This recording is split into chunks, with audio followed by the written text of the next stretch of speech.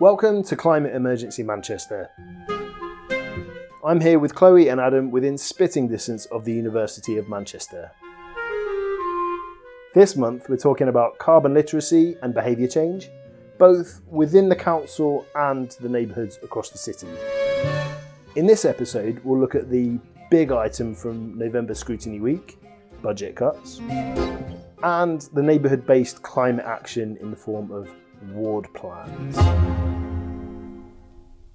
We're speaking today, which is a day when many residents, or at least those who've signed up to various council emails and services, will have seen a consultation email drop into their inbox for next year's budget proposals. If it's okay, I think I'm going to quote this. So the email says, somber tone, "In common with local authorities across the country, we are facing a shortfall between the amount of money required to run services and the amount of money available. This is forecast at 28 million in 2023 to 24, rising to 96 million by 2025 to 26. Despite lobbying, we are not expecting any more funding from the government. We've had to make 42.8 million of savings since 2010 to cope with cuts to our government funding and unfunded budget pressures, such as inflation and a growing population. If the council had received only the average cut to its funding between 2010-11 and 22-23, so over that decade since the Tories were elected and where we are now, we would have 77 million a year more to spend on services." So to summarise all that, they think not only have they had the cuts of other local authorities, but Manchester, like other councils in the north, has even had quite a bad end of the raw deal that every local authority has got. We'll post those figures in the show notes, I'm sure, because they bear repeating. But scary stuff, right? Scary stuff. There's going to be lots of detail in the show notes, I think, from today's podcast. Was it 42? Was it 428 million? Yeah. Yeah. But you don't expect the figure to be that big.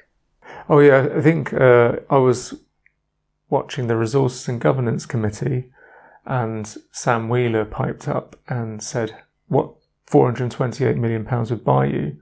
It'd buy you Manchester United Football Club. Wow. Is that our missed opportunity then?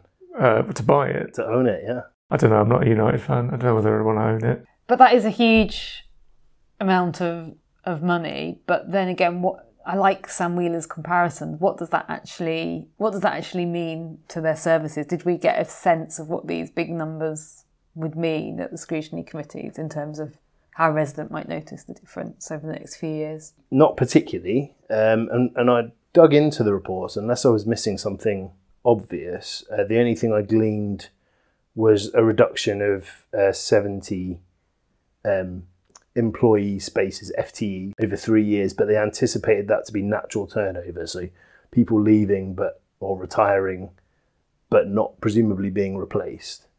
And we have to note that though that's sort of glibly described as natural turnover, it won't have an impact.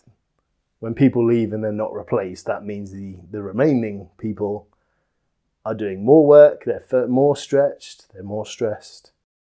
I also think that you might get natural turnover in some of the most critical areas of the organisation. Where people are going to retire might not be where you otherwise would have tried to look to make cuts.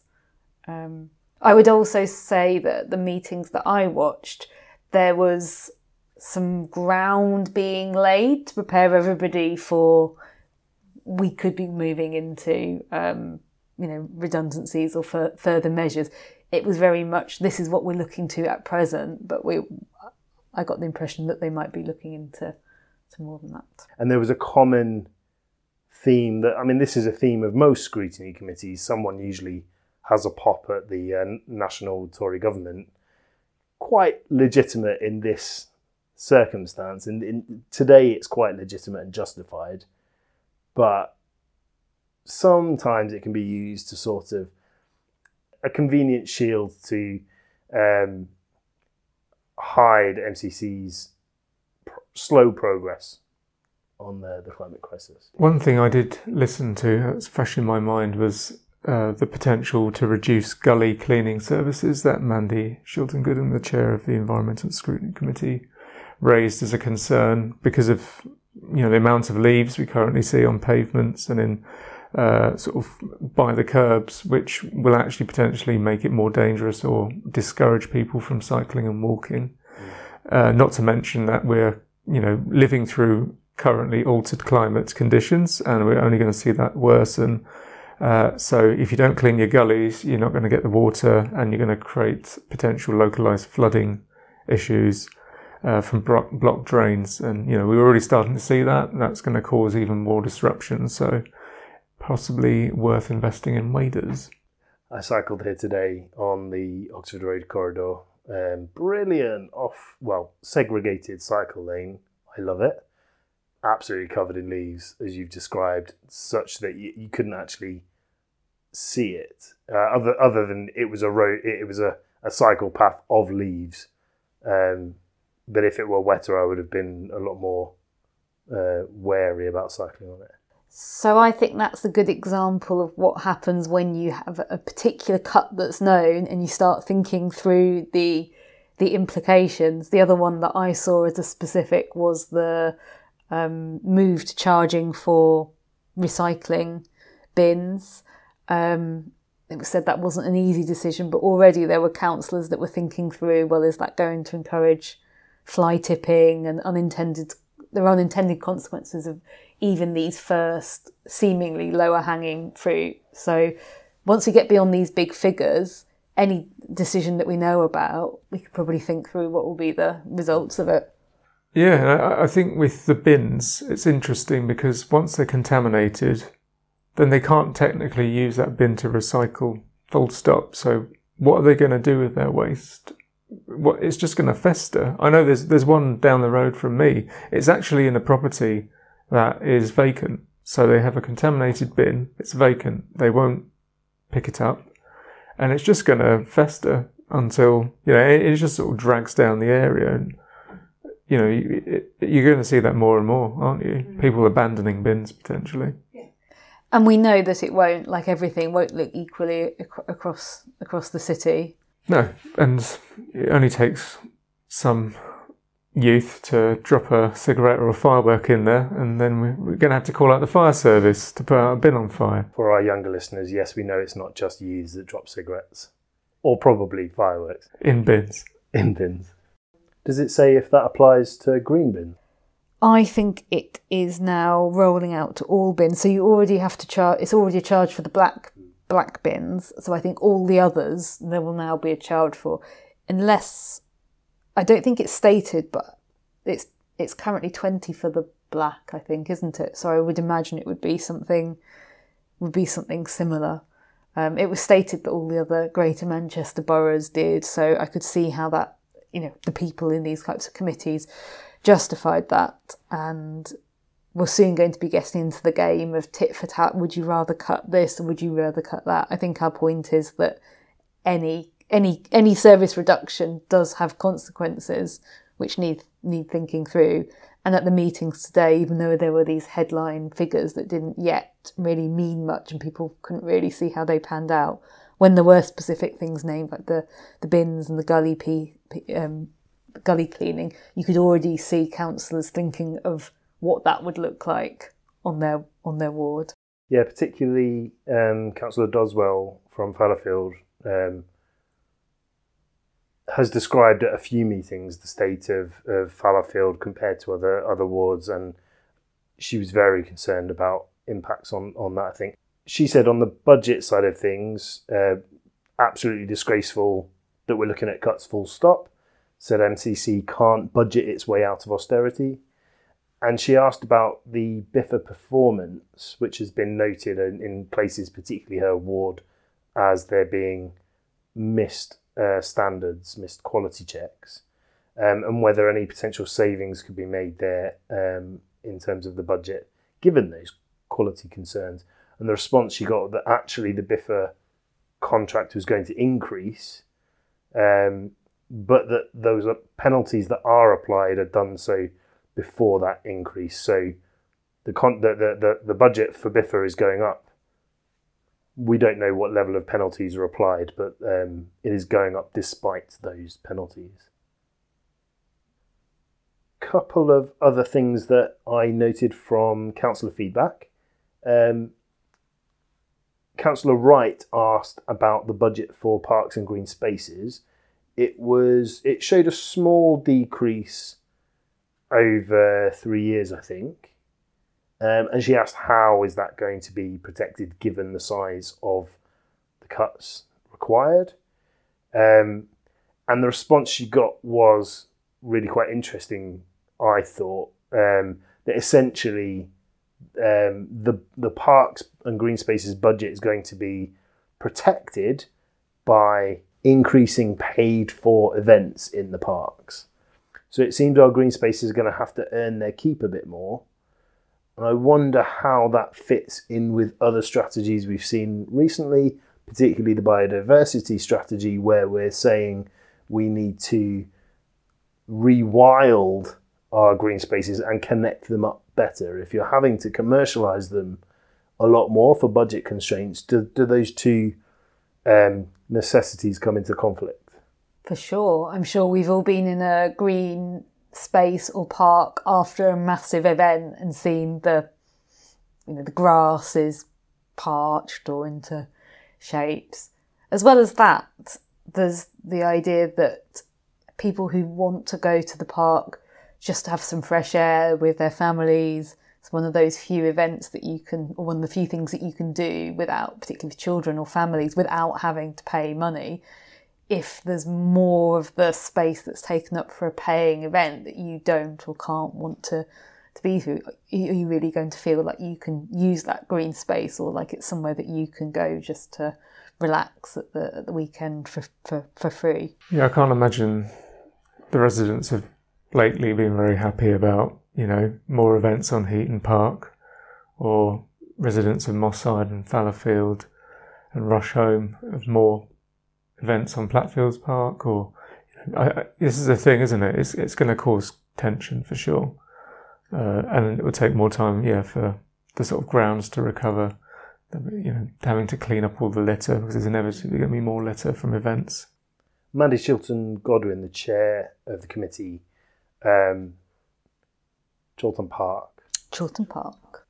That goes into every podcast. Chilton Park. She mentioned exactly that point on the balance that it's going to have to be sought between commercialising parks and green space and the free provision given to everyone, particularly during cost of living pressure. I think she asked for a report on this, didn't she? That's what I've got in my notes. I think, yeah, I remember listening to that. Because that's a really big thing. The feeling of ownership of our green spaces is potentially at threat here. Maybe I'm overstating it, but it's a delicate thing, so it does need to be very carefully thought through, rather than just we need to wring every bit of money out of our green spaces. An example I'd give, in my fitter days, I played in a sports team, an ultimate frisbee team, and there were lots of clubs that we played weekly, twice a week even, in parks around South Manchester. And there were some parks that we were told, you can't do this without paying. And if you start to increase really hard rules around who can use what space unless it's paid for, then you're going to have a knock-on effect on obesity levels, health, mental health, all those sorts of things. So again, it really does need to be thought through. All the stuff that over the past 2 years we've had shed loads of evidence really matters. We already knew it, but we've just had 2 years when the importance of green space to mental health as well as physical health has just been presented in front of us. And now we're going, nah, it's more important to hawk them out to the highest bidder. Okay, so also we had an item at Environment and Climate Change Scrutiny Committee on ward plans. And like so many things, this was a commitment that was in the climate emergency declaration that has got pushed back and delayed. So originally there were supposed to be ward plans for each ward agreed by the end of 2020. That's been pushed back. We now have a situation where there are ward plans. Hurrah, achievement, only 2 years and a bit after it's followed. But they don't seem to be available in one place, and how you might kind of connect them up remains a bit unclear. So if something really good is happening in one ward, how is another ward supposed to find out about it? It doesn't seem to be very joined up in that way. I'm also not sure how many residents in these wards know that they have a ward plan. I've attended, and I know other people who have attended the meetings that supposedly produce these ward plans. They looked very different. Maybe that's fine. They shouldn't just be a one size fits all. But certainly the ones that I was at, it wasn't clear what the discussions were feeding into a plan. So they're there, but how we actually use them effectively is not clear. On the ward plans, Councillor Doswell gave some strong feedback, saying that the plans were very generic. She's obviously talking about the Fallowfield one, and the feedback that she'd had was they were very generic and not really relevant to her ward. She wanted to see the data that's been used to create these plans, and that really there's an inconsistency in the creation of them. Some perhaps really engaged much more fully, and others just more someone's decided what the ward plans are for that ward. She made the point that given the 2019 start to these ward plans, we really should have all 32 ward plans done now, whereas I think she mentioned just 20 have been completed. Yeah, there are some missing as well. But by this time, they're going to have to redo the ones that they started with. So like many things, if it's been like pulling teeth to get to this point, you have to question the whole process that's led there. It doesn't seem to be a good way to look at what's happening in the ward, set some targets based on that ward, and get them speaking to each other. These ward plans are supported by 3 climate change neighbourhood officers who work in the neighbourhood teams, one in North, one in Central, one in South. And they work with the neighbourhood teams to help bring climate change into all the operations of those teams. And so they will have been involved in the creation of these plans. And where there was an attachment, an appendix to this report on the KPIs, we go heavy on KPIs on this podcast, don't we? Measurable targets comes up time and time again. And I mean, there were some KPIs. So let's say, well done. Nice start. But several of the councillors, including Councillor Wright, said maybe we could have a what they call a task and finish group to improve them. The example she gave was the KPI of plant trees, and maybe this could be improved slightly. Yeah, I think even the representatives from the Neighbourhood team were there, recognised that these KPIs were work in progress, a little bit sketchy. It looks like a first draft of a set of KPIs. I think that's fair. The other thing that was interesting about the ward plans discussion, which might be a question to throw up, is should all the wards have the same KPIs, or should there actually be slightly tougher KPIs on some wards than others, because some wards contribute far more than others. So should Disbury have tougher KPIs than a ward in the north? Maybe it should. We should have a way to get them to talk to each other, but we shouldn't all hold them to the same account. And for a long time in the meeting that wasn't discussed, but then towards the end we did bring that, and mention was made of the tool. I think it's called the CREDS tool, where you can track the emissions of each of each ward. Yeah, I think one fact from that is that, flights are far higher in a place like Didsbury than it is in Ardwick, and there's a huge factor of difference between the two.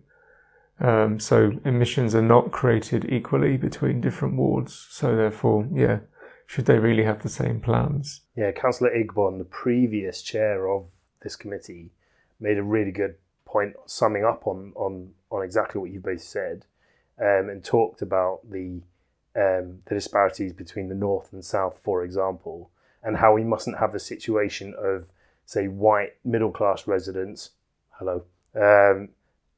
talking and lecturing poorer or ethnic minority groups in the city on climate change. And she very pointedly said, given that they do not waste food and they do not drive cars, which I thought was a really important thing to get across, because we keep talking about Didsbury and similar neighbourhoods like it, but the wealthier neighbourhoods are vastly more responsible for emissions. We should probably mention the city centre and the disparities between, the new developments in the city centre, and possibly a lot of issues around waste and consumption from those residents compared to, you only have to go a stone's throw away to Beswick, for example, or to Hume on the other side of Mancunian Way to find a very different picture with very different types of residents.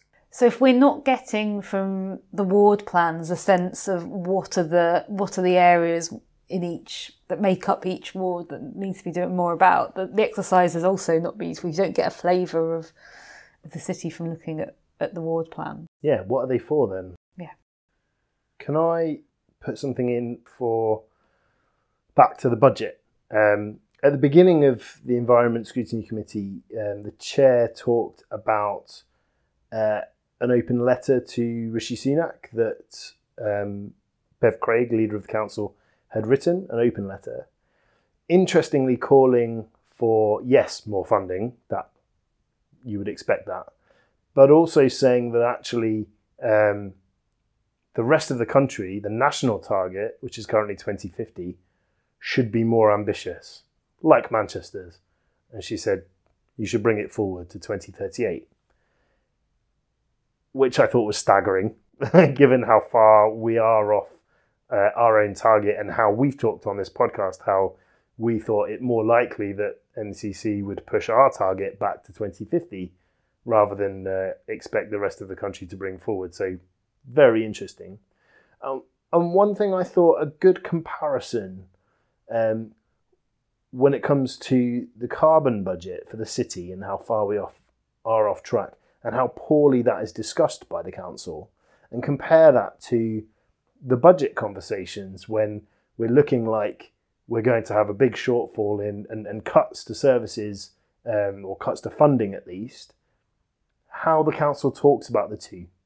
One got a consultation that gets emailed out to everyone on their mailing list, mentioned in every scrutiny committee, councillors blasting the national government.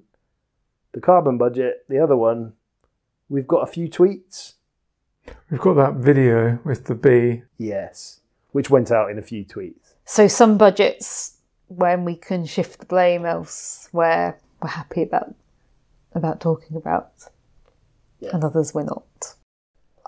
As a final thing, I'd certainly just to see what you think. I'm not sure how I feel about the consultation on the budget going out. On the one hand, I think it's good to engage people, but would anything that comes back actually change what they were going to do? Does it not allow you to say, we consulted with people? You're getting quite close to blaming or being able to say that you consulted as a way to slightly legitimise the difficult decisions that you've got to make. Well, yeah, I think what they're trying to do is probably get sympathy from the voter, the voting public, that this is not their fault. This is something from central government. We didn't vote for it. You didn't vote for it. But this is the bitter pill we have to swallow. Yeah, as we've just sort of discussed, with ward plans, for example, in progress, and targets and dates set, dates missed. At the same point, what's the point of saying we should all align to 2038? Yes, that would be fair share. That would also align whatever ambition Manchester has with the rest of the UK. But if we're just setting dates to be missed, because we're going to get through all this carbon budget before they've got full world climate plans in place, we're also probably going to get through the budget before they've got a senior leadership team that are fully carbon literate. And that's only the base level of carbon literacy. That's watching David Attenborough, Climate Change, the Facts. It's nothing more than that. So, yeah, I think, we won't have a budget left, and they're saying we should have a budget that aligns together as a country. Speaking of carbon literacy, that's a wrap for this episode. Episode 9.2, we're going to be looking at carbon literacy and behaviour change. A thrilling title called Embedding a Zero Carbon Workforce Culture, which was noted as one of the most hilarious report titles seen at Scrutiny. So skip over to the next episode when that is available, and we will see you then. Goodbye. Goodbye. See you soon.